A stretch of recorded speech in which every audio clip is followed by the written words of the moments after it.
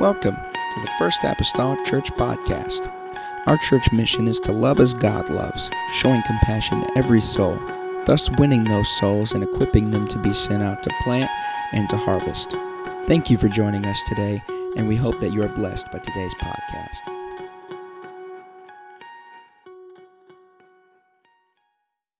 Amen. Psalms 51, and I want to read verse number 16 starting. So appreciative of the hand of the Lord that was with us this morning. And man, that's just really been weighing heavy up on my heart leading up to it, and still yet in the afterglow, if I might say, of that this afternoon. And I want to go to Psalms 51 and start with verse number 16. My intention is not to hold you long tonight, but if it is, I didn't do it, God did, okay? Amen. Verse 16 says, "For thou," this is David here speaking, he's been in a mode of repentance and confession and asking forgiveness for God for his failure with Bathsheba of adultery. And when we come to these verses, they're kind of peculiar. They're kind of set outside of the other context of Scripture almost in a certain aspect and degree. And so David says, speaking unto the Lord, "For thou desirest not sacrifice, else would I give it. Thou delightest not in burnt offering. The sacrifices of God are a broken spirit, a broken and a contrite heart. O God, thou wilt not despise. Do good in thy good pleasure unto Zion. Build thou the walls of Jerusalem. Then shalt thou be pleased with the sacrifices of righteousness, with burnt offering and whole burnt offering. Then shall they offer bullocks upon thine altar." Something very peculiar. Something very peculiar here. David tells the Lord, he said, you don't desire sacrifice. He says, you don't desire it. He said, if that's what you desired, I'd give it to you. He said, you don't delight in burnt offerings. And then just a few more words leaves his lips, and he turns around and he says, you'll be pleased with sacrifices of righteousness, and that you would be pleased with whole burnt offerings of bullocks upon your... Now, David, which is it? God doesn't care for it? Or he'd like to have it? There's only just a few things that happens between there and the other scenario that would maybe even denote any difference in the sacrifices or in the offerings. I want to minister to you tonight this. Let the right things be broken. Let the right things be broken. Hallelujah. Let's pray right now. Father, I come to you tonight. God, I'm thankful, Lord Jesus. God, the songs have been rich. The worship and the participation, God, of those sitting among me, Lord, tonight, God, was rich, Lord, in worship to you, God, in the songs. I pray, oh God, let that not, Lord, let up, God, in the ministry of your word. I pray, oh God, that you would speak to us tonight. God, just deposit something within our spirits. Deposit something, oh Lord Jesus, in our souls here tonight. God, that whenever we leave this place, we'll just have a moment of understanding what the Spirit, Lord, was trying to say to us, God, through your word. Lord, your word. God, I praise you and I thank you for it. In the lovely name of Jesus Christ that I pray. And the church say amen. Amen. You may be seated this evening in the lovely name of the Lord. Let the right things be broken. The right things be broken. David right now are speaking these words that seem to be almost disjointed from the other thought pattern that he has been involved in Psalms 51. Psalms 51, the curtain has been drawn back. We have been allowed a view into the life of somebody that is in a mode of repentance. We're allowed into the private sanctions of their prayer room, you might say, to hear the words of a person that is burdened down with a mistake or a wrong that they had committed in their life. And with that being said, we hear the pleas and we hear the languishing of the soul of David crying out in this chapter for forgiveness of this wrong and this mistake that he had committed in his life. David is leaving no stone unturned in this time of repentance. He is a king, a man of renown and prestige. He knows what it's like to have title and clout in his life. But at this moment, he's not sitting on his throne. He's kneeling before a throne. And as he's there, he's pouring out his heart unto God, amen, as just a man. As just a man before his Creator, asking for forgiveness. Asking that God would find that area in his life where he went awry. And that he would cleanse that spot. And he would cleanse that blemish and that mark against his character away from his life. And he doesn't no sooner than do this, that he turns the page from a mode of repentance, having the confidence in his God as he does. And now where his words once were flowing with forgive me and cleanse me, the same mouth is saying thank you, God, for doing what you said you would do, that you would be ready to forgive when we asked of you for forgiveness. And so he's praising God.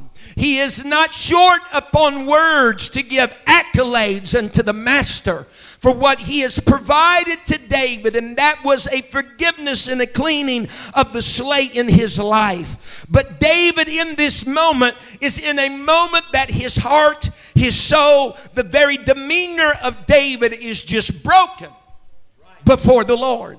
He's broken before the Lord. He is admitting his wrong. He is owning his wrong. And through his brokenness of life and character, he is finding healing for himself. And he's finding healing for his issue. And it's on that premise then that David goes on and speaks in these verses that I read in your hearing this evening, as he calls out to God and says, God, you really do not desire sacrifices. That's not where your desire is, what I can offer you or what I can sacrifice unto you. Another portion of Scripture tells us about God being hungry. In our minds, we start to scratch and think, God doesn't desire sacrifice. The whole Old Testament has been just a constant picture of sacrifice after sacrifice, and bullock and ram and lamb, all these different animals that have been brought to God for the means and the purpose of sacrifice. David, are you living in the same culture and society that we have read of all the way up to this moment, that you would say that God does not desire sacrifice? Because you're saying if he did, you would give. That if he did, you would offer. If he did, you would lavish these things upon the altar before a God that would delight in sacrifice. But you're saying he does not delight in that.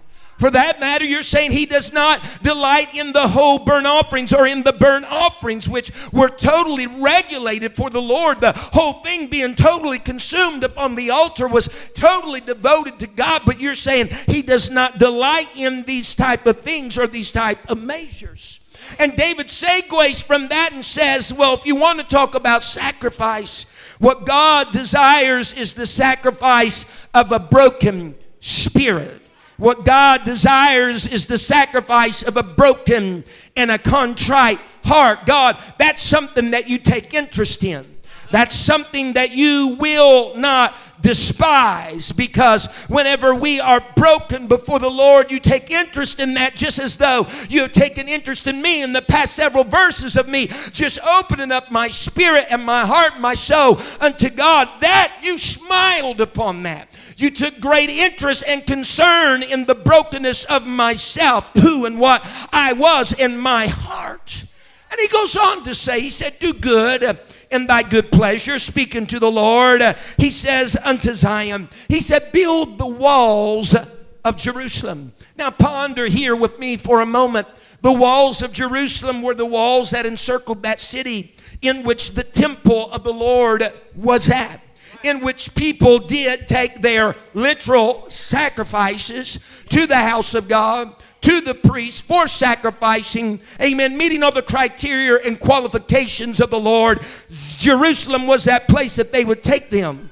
David is saying, Lord, build up the walls of Jerusalem right there. And after he states those words, he says, God, if the walls of Jerusalem will be built up, he says, you will be pleased with sacrifice.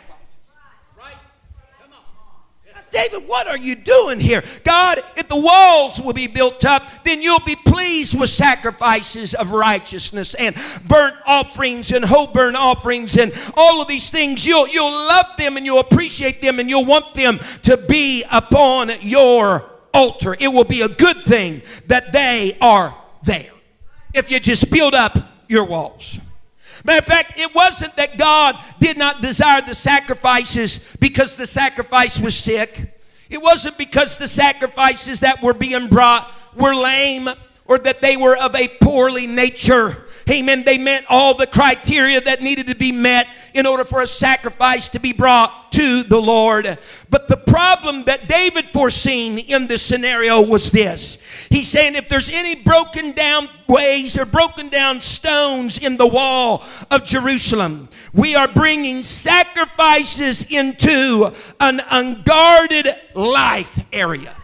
We're bringing sacrifices into a place where they are unguarded and on unprotected altars. Because it was the wall and the fortification of any city and any town in the days of Old Testament that gave that city its defense. It gave that city its protection. Not just the protection of the homes, not just the protection of the families, but even the protection of the temple. The protection of everything that took place, operated, and all the business with heaven that was conducted in the temple. Those walls were there even for the protection, if you will, of the life that was taking place inside of the temple. He says, God, he says, you don't desire sacrifices right now because evidently there's a problem with the walls that are round about Jerusalem. And a man could very well bring a sacrifice unto the Lord, but with no walls we have an unprotected, unguarded life in the sanctuary.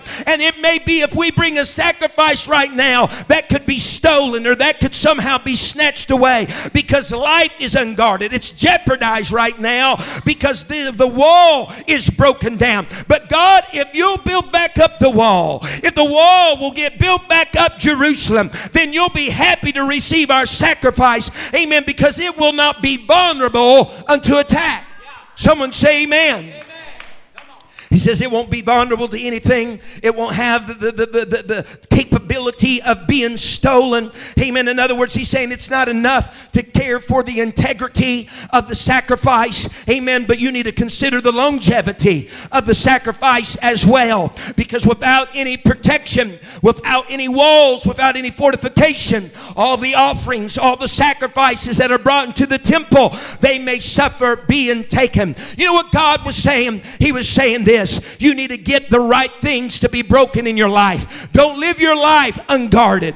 Don't live your life unprotected. Don't live your life where anything can enter in and snafu and steal, amen, what you render unto the Lord. Don't live your life with areas that are open, amen, to all the tenacity of the enemies on the outside of the court. Don't allow your walls, don't allow your places of protection to be broken down. You need to let the right things be broken. Build up your walls, but let your spirit be broken because you're getting it all backward. You are letting the walls of protection fall down around about your life while you're building up the walls of your heart.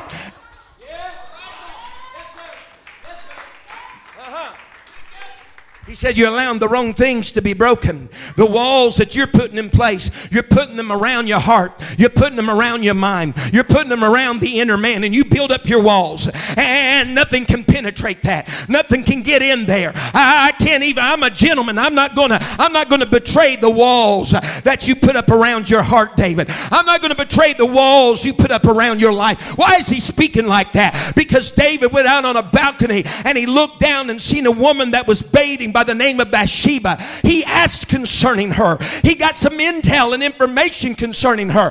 Asked that one would go get her, that he could lie with her. And he had a baby by her. And he did all that. And sin was inside of David's heart. But as soon as he committed the sin, you know what David did? He started building the wall. He started building the wall, not of Jerusalem, but around his heart. He was going to protect, amen, the wrong he had done. He was going to protect, amen, the mistake that he had committed. He was building around his heart and his mind. He didn't want to feel the conviction of the Lord. He didn't want to feel the pointed finger of a prophet entering his chest, telling him that he was wrong. He had built some walls, but it was the wrong walls. It was the wrong walls. He had built some walls in his heart. And it didn't matter at that point. During those days of after he had a man killed called Uriah, which was Bathsheba's husband. It didn't matter at that point in time what the sacrifices were that he was bringing to God. Because he had built walls around his heart.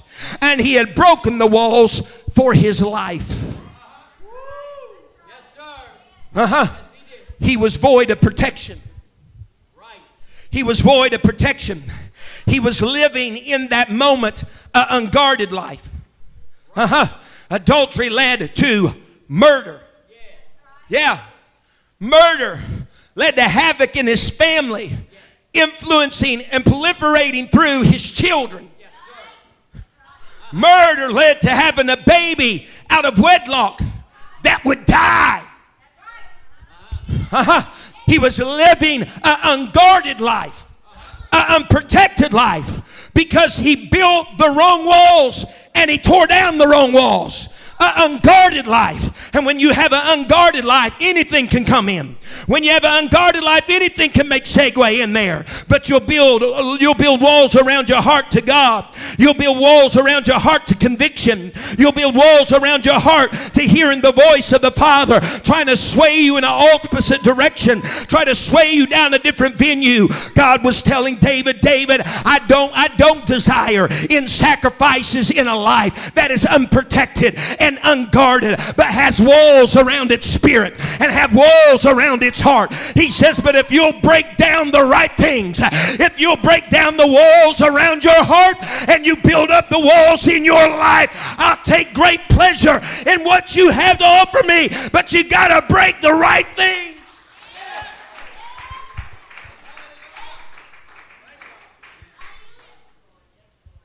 Got to allow the right things to be broken. Let me tell you, I'm not too young to know that there's been times in my life, Sister Margaret, that I've built the wrong walls. Because nobody knows Paul McGee like Paul McGee. And he knows when his foot has faltered. And he knows when his direction is in a way that is contrary to his word and his purpose.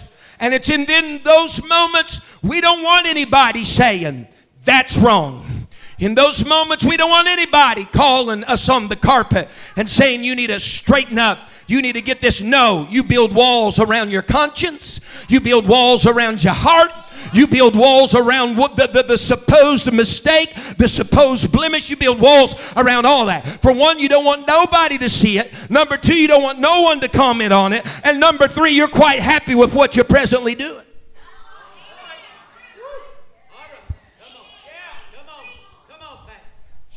Is this all right? I know this is kind of a little marriage with this morning, but I just felt it in my heart. And it's in those moments in time, Brother Hurst, I walk through the double doors of this church and I'm trying to render sacrifice to God. I'm trying to render my burnt offering to the Lord. God says, I don't desire that. God says, that's not what I'm wanting. God says, that isn't doing anything for me. What I want is not the sacrifice on the altar there right now. What I want is for you, amen, you become a living sacrifice yourself, holy and acceptable. What I want you to do is tear down the wall around your conscience. Tear down the wall around your heart and your life and let me in. Your sacrifice doesn't mean anything to me in the condition that you're in. I need you to break down this wall and build up this wall in your. Why? Because David, if you keep on living the way that you live, there's always going to be another Bathsheba somewhere on the rooftop, and she's going to have a husband, and there's always going to be another woe. You've got to break down the right things.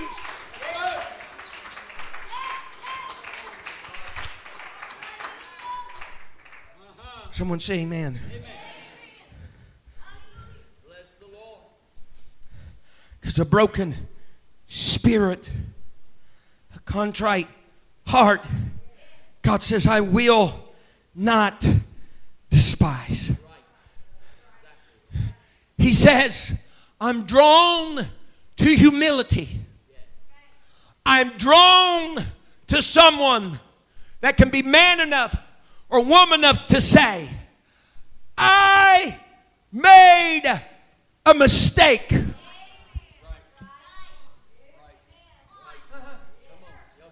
I made a mistake, and I need you, God, to help do something about this mess that I've made while I allowed my life to be unguarded and my life to be unprotected.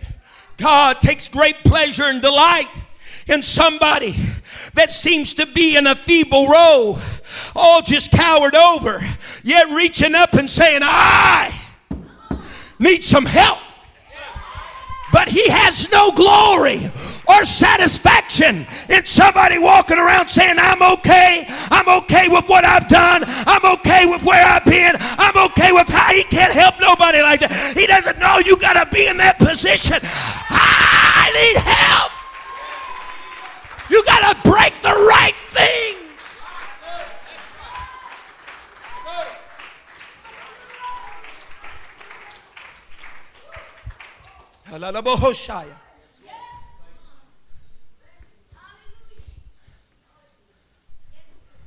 Why? Because the walls of Jerusalem needed built up for what? For the purpose of safeguarding what would be brought unto the Lord from our lives. The walls needed built up because they added, if you will, a little extra insurance to the offering.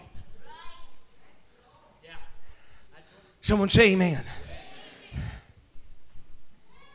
Everybody doing okay?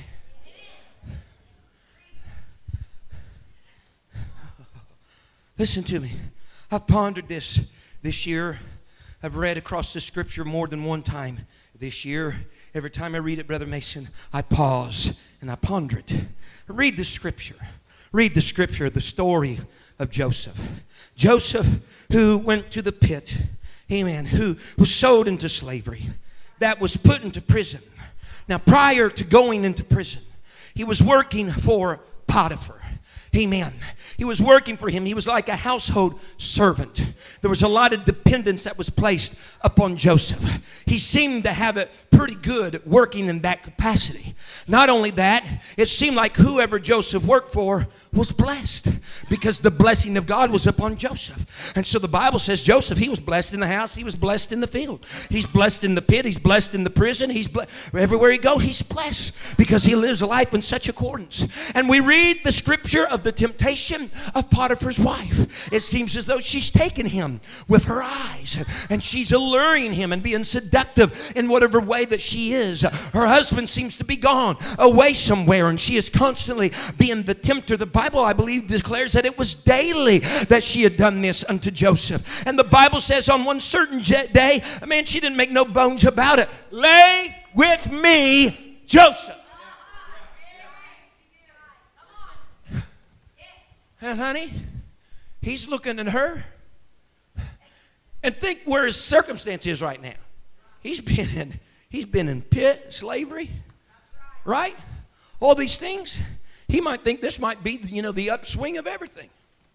For what I've went through right now. But rather than giving in, he said, no, I can't do that.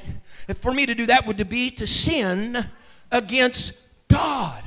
And we applaud him. You've heard me teach and you've heard me preach before what a great thing that was within itself, that Joseph was able to say no during a time when there was no 10 commandments saying, thou shalt not commit adultery. Prior to that time. But if you read the scripture, I don't have it before me tonight. This is something that bothers me a little bit in all of our applause for Joseph, and I think we should. But something that bothers me a little bit when you read the scripture, the Bible says that he was in the house, and he was there in that arena, no doubt where she would be. He was in the house, and the Bible plainly says, as though Joseph has knowledge of it, that no one else was in the house.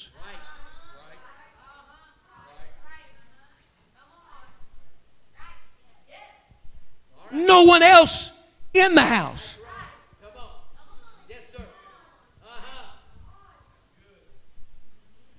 I'm talking about breaking down the right walls. He's a man that has God's favor and has had up to this point in time. But he really, if we want to get real, just entered into a little scenario right there of an unprotected, unguarded life.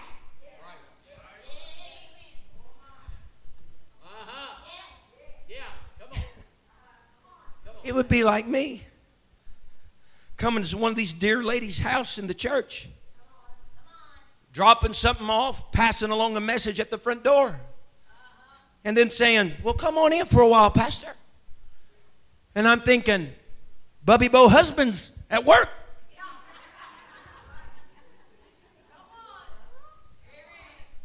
Well, I think I shall. Though nothing took place and something could have taken place, the whole concept is this. It would have never happened to begin with if you didn't enter into an area of an unprotected, unguarded.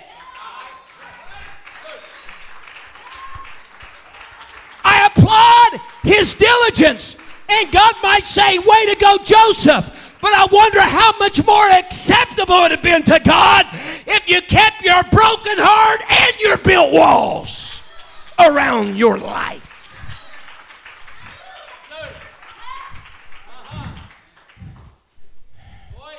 Because we need something to bring some insurance. Let me tell you. Just because you're a Christian, you've been blood bought, mercy sought, speaking tongues, baptized in Jesus' name, does not mean that that's all the protection you need to walk in this world in which we live. You need some walls. You need some walls around the life that you are presenting unto the Lord. Someone say amen. God says, I'm happy about lives that are guarded. I'm happy about lives themselves that are broken, but broken within the realm of being guarded by me and by my presence and by my word and by my power. That's what makes me happy. And so David says, Lord, build up the walls of Jerusalem, and then, and only then, will you be pleased with the sacrifices. You'll be pleased with the burnt offerings. You'll be pleased with everything, amen, that your people give to you. Because whenever they come with built up walls, what they bring will not be easy prey. Will not be easy prey, amen, upon the altars. When the altars are sheltered altars. Everyone say amen. When the altars are sheltered altars. What are you saying? I'm saying this. You need to make sure the right things are broken down. And there's probably no better, amen, example of someone not getting it right in the scripture as the life of Samson. Because he is a prime example of someone that's offering. The Bible says, notice, the Bible says that whenever the angel of the Lord came to Manoah and his wife, the speech was this unto them. They said, here's a woman for one, Manoah's wife, that is barren. She cannot have children. Her womb is closed up. An angel of the Lord comes to speak to them, tells her that she's going to have a child, and that child is going to, this is the verbiage, to begin to deliver Israel. Going to begin to deliver Israel, amen, from the Philistine bondage. And he was to be a Nazirite from birth. He was to leave his hair uncut. He was to have no strong drink, amen. He was not to touch any dead carcass or body. And he was to be a Nazirite, amen, from birth. And so here is Samson coming forth. He's just a young lad, the scripture seems to portray. And the Bible says in the tribe of Dan, which he was born, his father was a Danite, he was a Danite, that where he was born, that at sundry times the Spirit of the Lord would move upon him. Amen. And he would feel the presence and the unction of the Holy God. And so here's a life, Samson, that is totally devoted to the Lord. At the say of the Lord, he's going forth. He is wreaking havoc upon the Lord's enemies. He has taken multitudes down. He takes jawbones of a donkey. He takes the gates of the city of Gaza for a ride. He's burning fields with foxes that are tied together. He's doing all of these great exploits of being a help and an aid in delivering, amen, the children of Israel from the Philistine bondage. And so if there's anybody that should have some justification with the sacrifice of his life and his offering that he has given to the Lord, it should be Samson. Yes, sir. But what he's sacrificing to God through his life, he's doing so with broken down walls. Because though Samson might have been strong, he was the strongest, weakest man there ever was.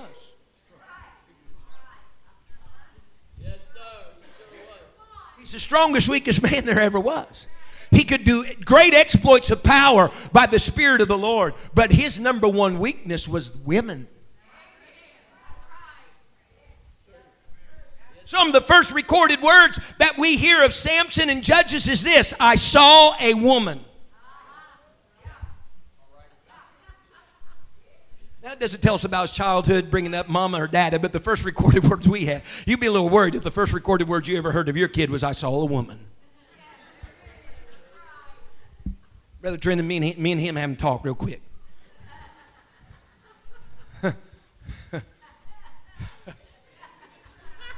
Son, you need to build yourself some walls. But he had this offering of giving himself to the Lord, but it was an unguarded life, unprotected life. Amen. The problem wasn't the sacrifices that Samson was making for the Lord. Amen. But what it was God could not stand something so good being squandered away because of being unprotected.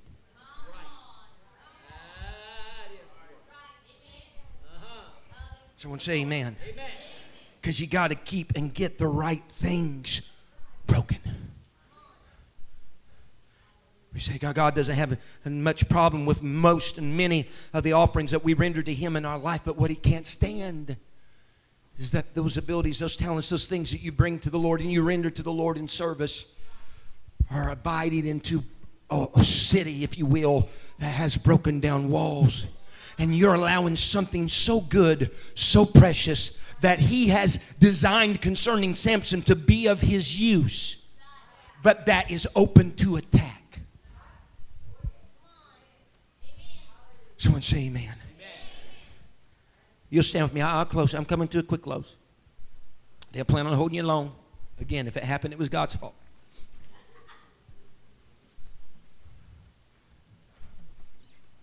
So in reality, Bishop, David's not chasing a rabbit here in the last few verses. David's not chasing a rabbit here, getting off course and kind of jumping tracks on us. No. He's just went through a mode of breaking what needed to be broken.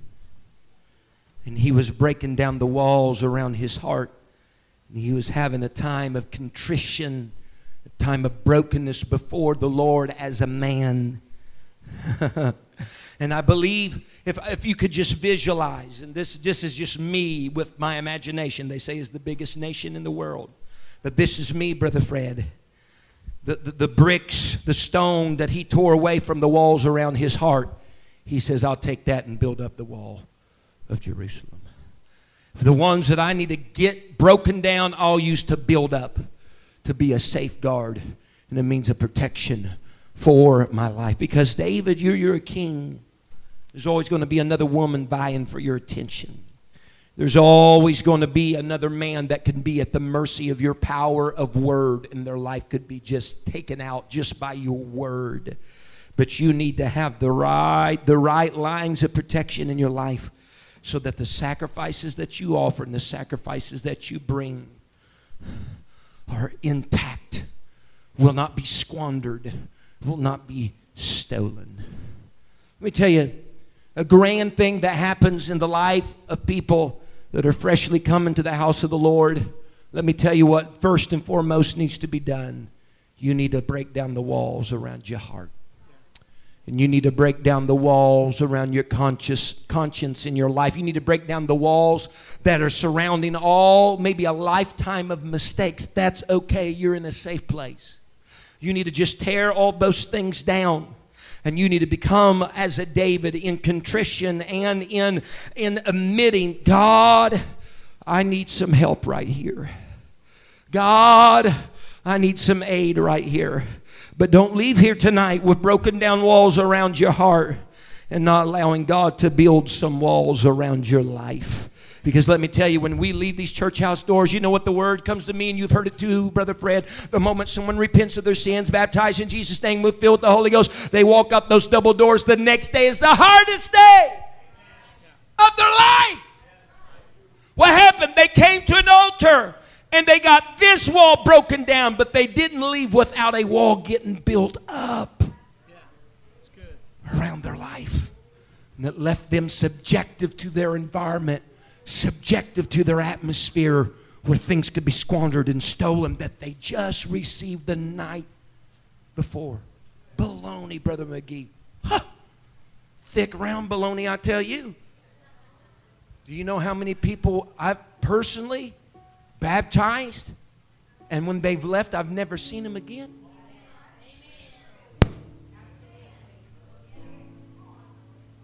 It's not because God wasn't good. It wasn't because what He did for them wasn't real. But it's all about living a life unguarded and unprotected, and not breaking the things that need to be broken and building up the things that do need to be built up. We can bow our heads in this place this evening. Hallelujah. If we can bow our heads in this place this evening. Hallelujah, Jesus. Hallelujah, Jesus. Ladies and gentlemen, tonight there is no better time. Hear me tonight. There is no better time than the present, than right now, to start doing some remodeling. And in the remodeling process as it is, there are two separate veins in remodeling. One is destroying, and one is building or constructing. Before construction can take place, destruction is necessary. That's good. If you just construct without destructing something, all you did was built on. Just an addition. And let me tell you something. You don't want to just add to anything.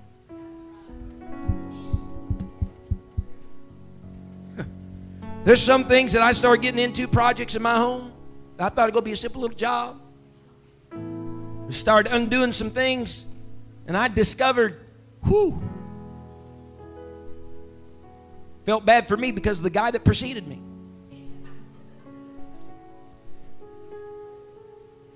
You all right? And what I'm saying is this: I couldn't just do what I wanted to do without first destroying what he had done. When I destroyed what he did, I could properly do what needed to be done. I'm not trying to speak in proverbs and all these things, but you understand what I'm saying right now. I'm not interested in an add-on tonight. I'm interested in something being broken. Habai, Yabu Hoshaya. I'm interested in something being broken to make way for something else to be built up. There's no other greater opportunity than right now at this time of an altar and time of prayer as we go to the Lord in prayer and singing tonight. If you got walls built around. Thank you for listening. If you would like more information about our services and activities, you can find us on Facebook, Instagram, and Twitter with the username FACMC. Again, that's FACMC. Thank you and have a blessed day.